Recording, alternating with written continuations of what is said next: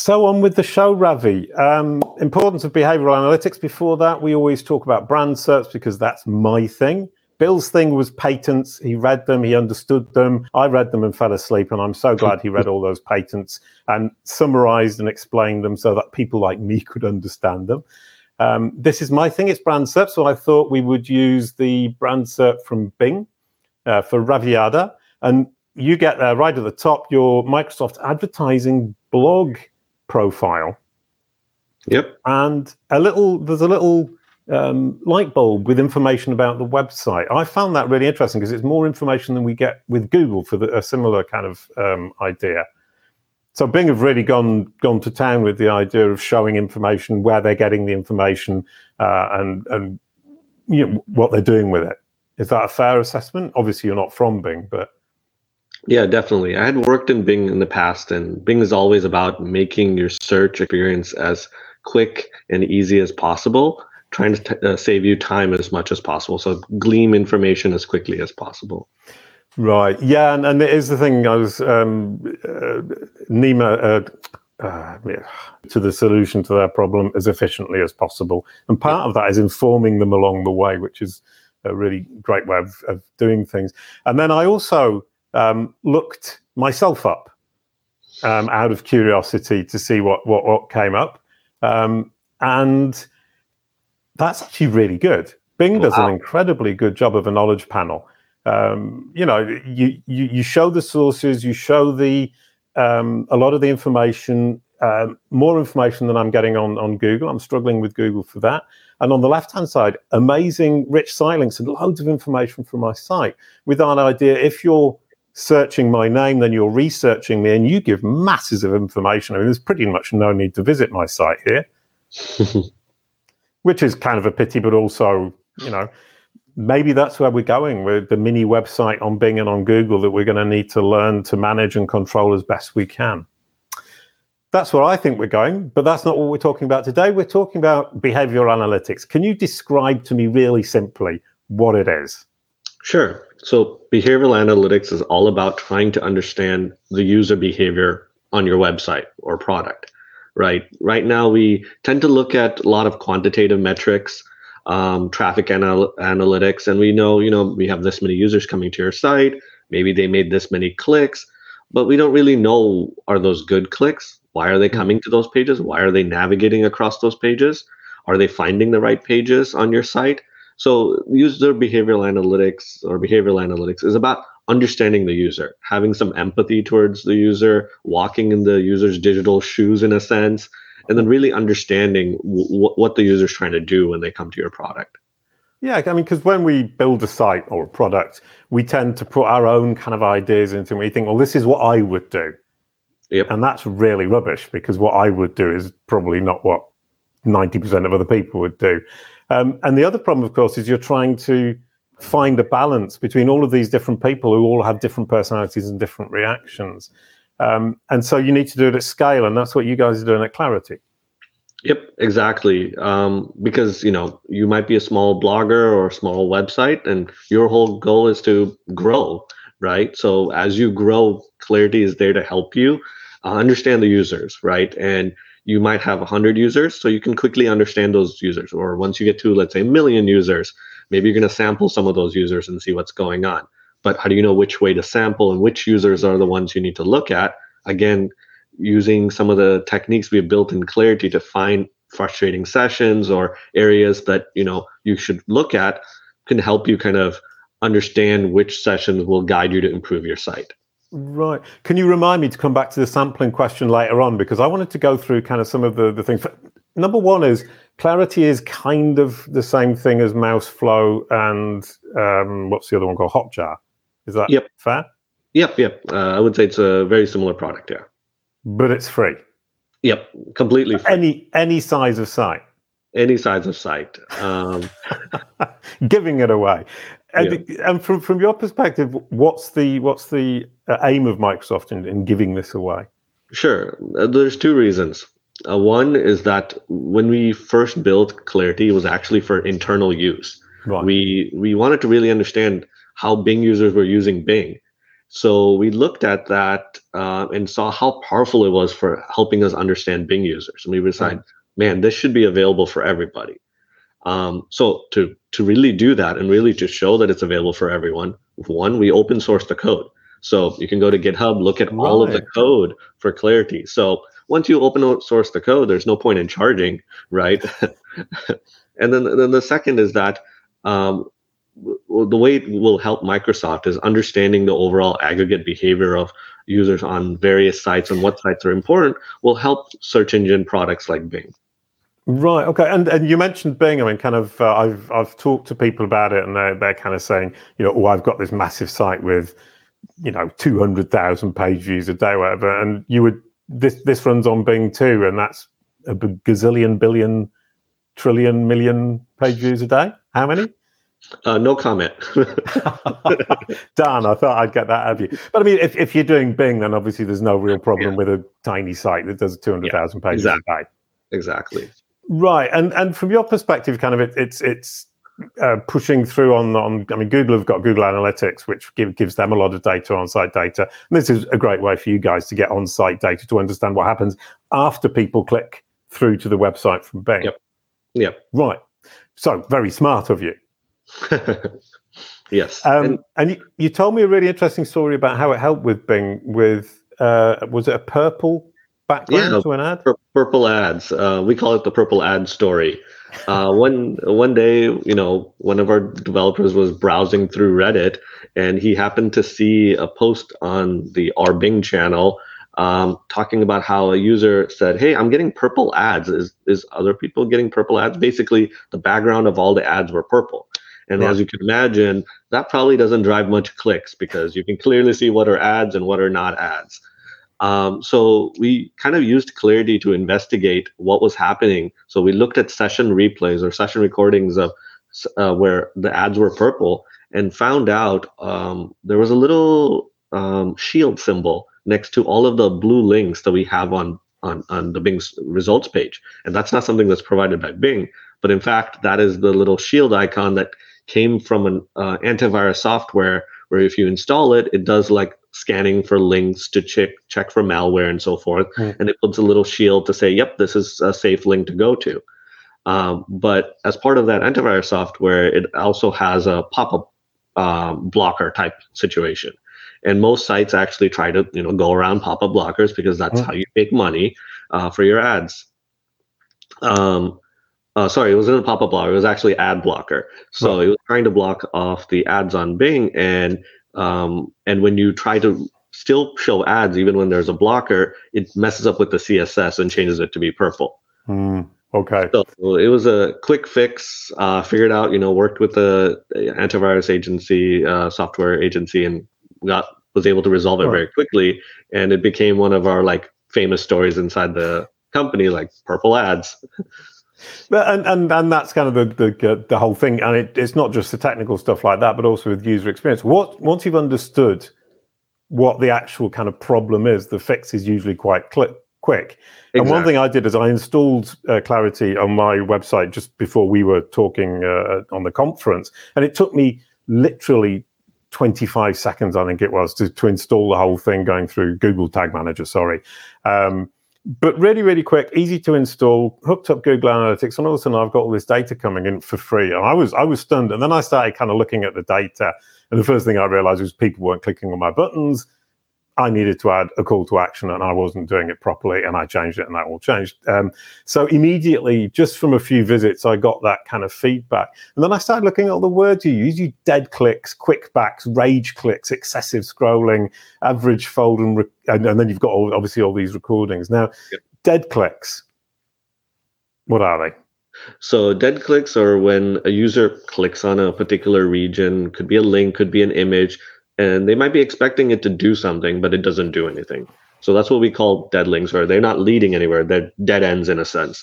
And it's surprising when you design a website, you think, okay, this is clearly an image. You don't expect anyone to click it, but sometimes it might look like a button, and they go ahead and click it. And then they get frustrated saying, is the website broken? I guess it doesn't do anything. Maybe this product is not that good because clearly the website doesn't work well, right? So Yeah. And then they get into the rage click, which is somebody clicking like mad on a button and getting. Yes, exactly. And I think most of us has felt that on some website or another, right? You try to submit a form and it doesn't do anything, or it's taking a while, so you assume it's not doing anything. So you click, and nothing happens. And that's where we want to like reduce those kinds of frustrations on users, for users on your site. So we try to detect those as rage clicks. Yeah, I mean, it is that kind of thing. It's clicking on a form, then it's really slow to reload. We've all been there. And, losing the client. And then the quick backs are basically bounces. Yep, jumping back really quick from one page to another. Because again, it's kind of like what you said earlier. I see dead clicks, says Anton. That's awesome. Quick backs, you might click on a link expecting it to go somewhere, but it doesn't meet your expectations, so you might come back. And those are also good things to know, because you might tell the customer, see more, but maybe the see more wasn't about what they expected it to be about. Right. So it's also quick backs within the site. Yep. Yeah. Oh, right. Okay. But of course, it's not actually just bounces at all. So that was I was completely misunderstanding. Thank you. And excessive scrolling. I mean, for me, the idea is let's see how far down the page we can get, and we got to get them engaged. And excessive scrolling for you is going too fast, too far, or going up and down? Going up and down too much. Usually that's a sign of that you're not finding what you're looking for on the page, right? Maybe there's a contact now button and you're looking for it and you're like, wait, is it bottom? Usually it's at the bottom. Let me go down. Okay, it's not there. Let me go back up top. Where is it? And maybe it's hidden away on another page or something. Right.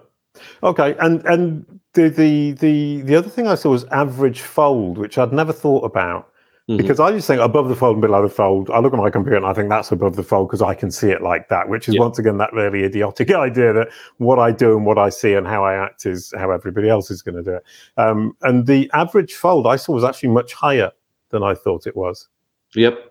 Higher as in it's probably higher up on your screen, right? Because a lot of users probably, don't have the biggest monitors or widescreen monitors that like developers or techies tend to have, right? And also something that we found as an interesting learning is that we usually, a lot of us browse with our whole browser window fully open, right?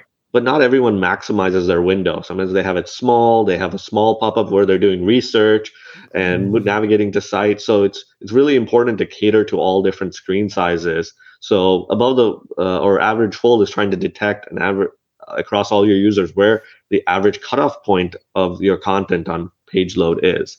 So we found many of our customers that just moving some of their call to actions to make sure they're visible above the average fold leads to a huge amount of conversions for them.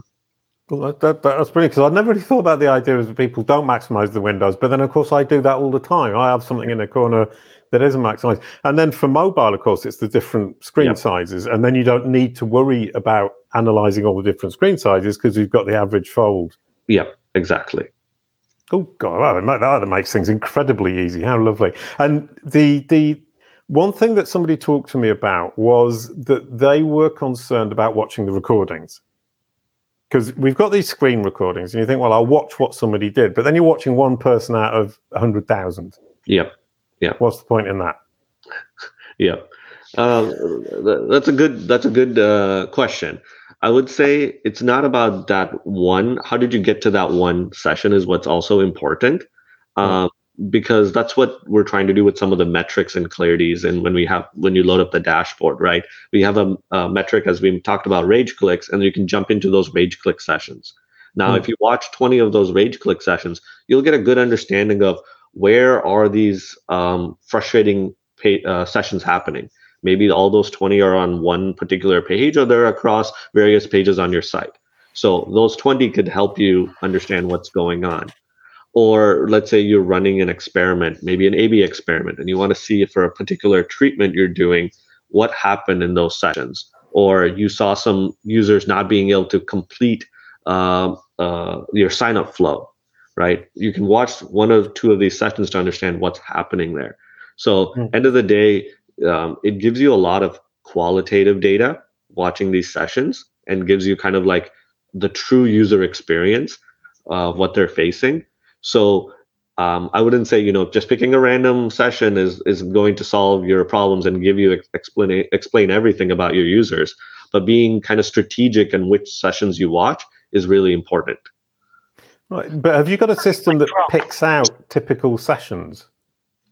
Sorry, can you repeat that? Have you built a system that picks out typical sessions, so the recordings of sessions, so that I can actually go in and say, well, show me what would represent an average session for somebody, to save myself all that time? Or is it just literally individual sessions? Or do you say, we found the one individual session that represents this particular problem?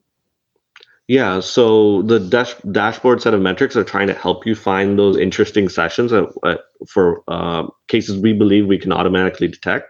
Our goal is to keep improving that. For example, for an e-commerce website, we created insights about where checkout abandonment is happening, or what are the top viewed products you have.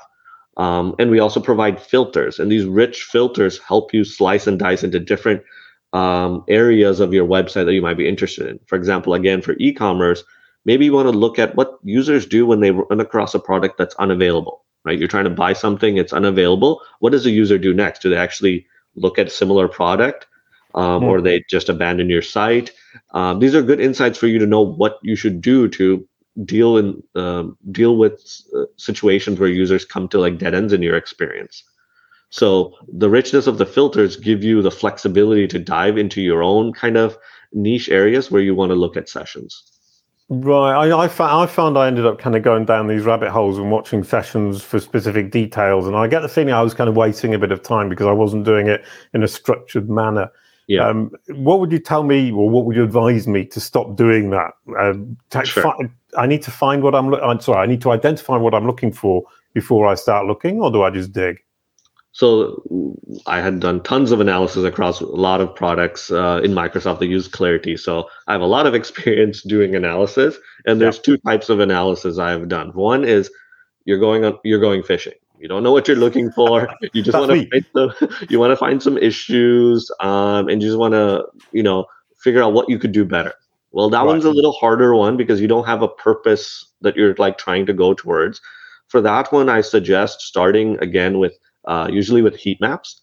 Heat maps will give you an aggregate view of what are the clicks look like, how far people are scrolling with the average fold and all of that. And that gives you a kind of the lay of the land. Then you can drill down into different features like, hey, why are they clicking on this particular area?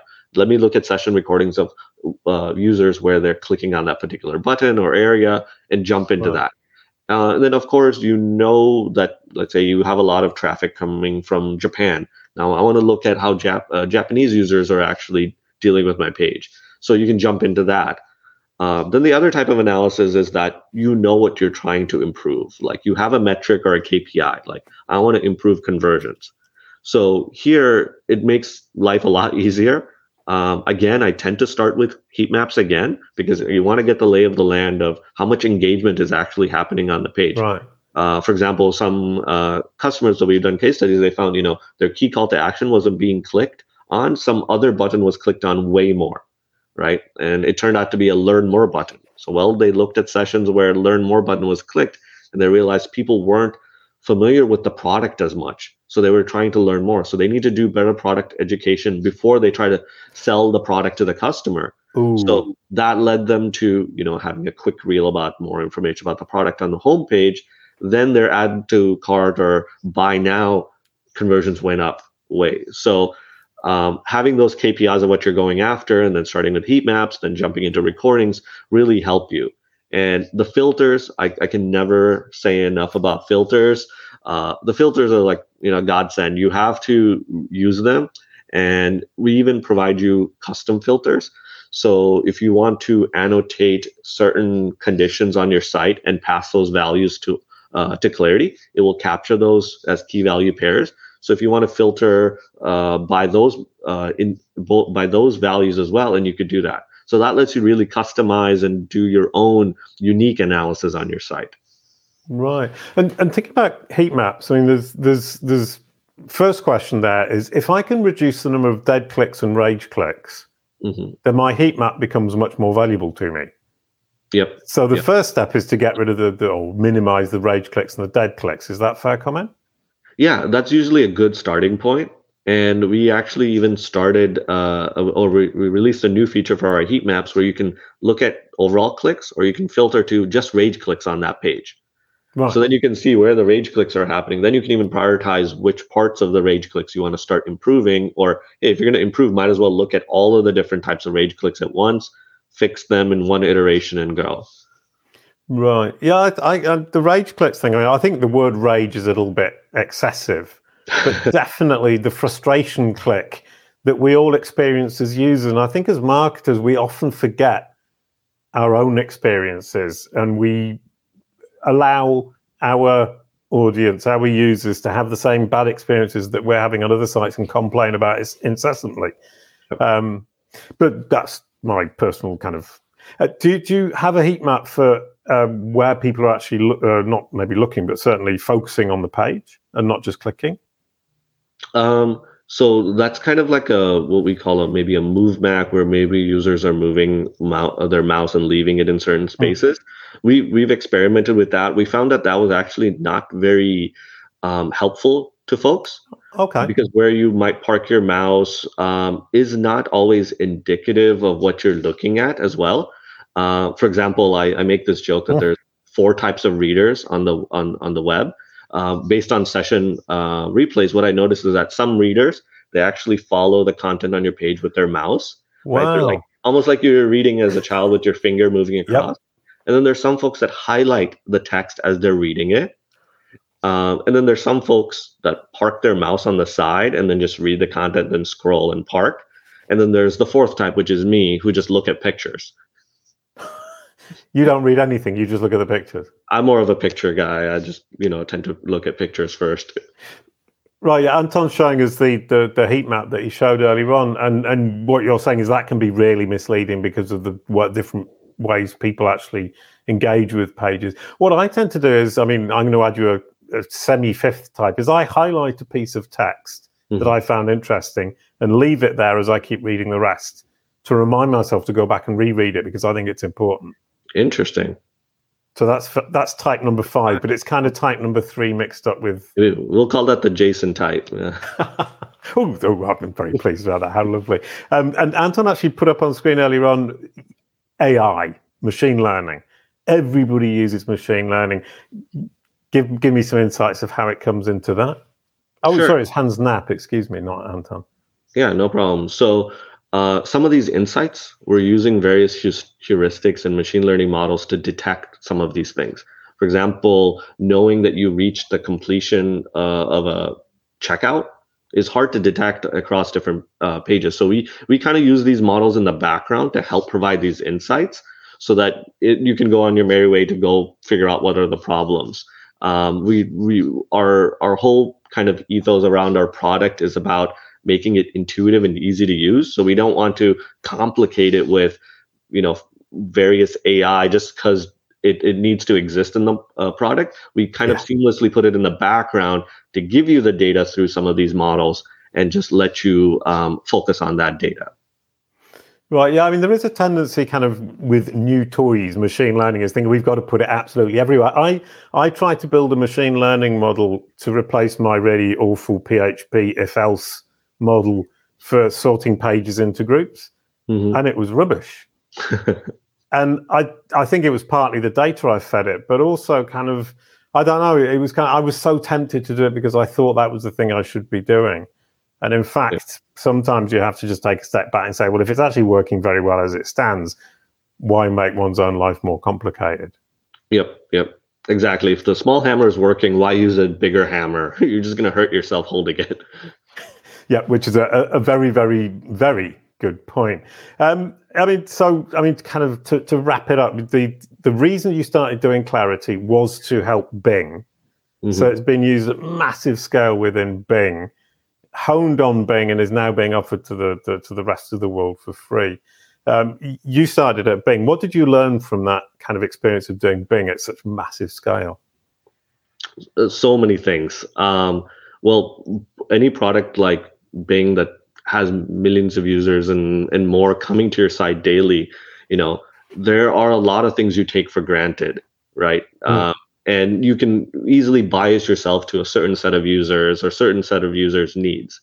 So that's why I found Clarity really helpful, is like it tries to remove that bias from you by giving everyone an equal opportunity to be analyzed, to be understood. And you can go improve these different experiences that users have, whether it only happens to 10% of users or 50% of users. It gives everyone a fair opportunity to be kind of represented in this data.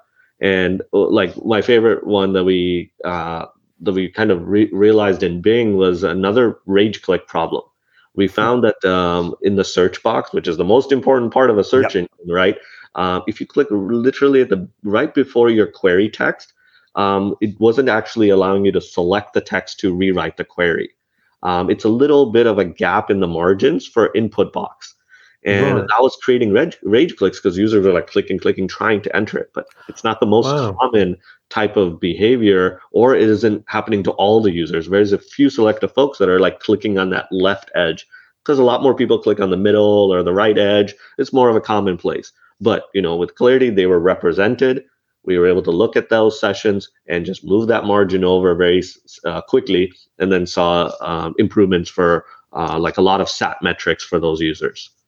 That's a brilliant story to end on, with kind of this tiny detail that you would never think of, that kind of this behavioral analytics approach is going to bring out. Thank you so much, Ravi. That was absolutely delightful. Thank you, everyone, for watching. I'm going to introduce next week, which is going to be Jason Davis from the Nerd Brand Agency. If we can have, there you go. How can small businesses use branded search? Obviously, that's a topic I absolutely love. Jason is such a delightful chat, really smart, really engaging, and I do highly recommend coming along. Ravi, could you pass the baton? Sure. It sounds like it's going to be a great session with Jason Squared. You can't get better than that. Maybe Jason Cube, but Jason Squared is where it's at. Brilliant. Thank you so much, Ravi. And I realize now I forgot the song at the beginning. You could just get it at the end. A quick goodbye to end the show. Thank you, Ravi. Thanks, Jason. Thanks a lot. Kalicube. It's all about your brand SERP.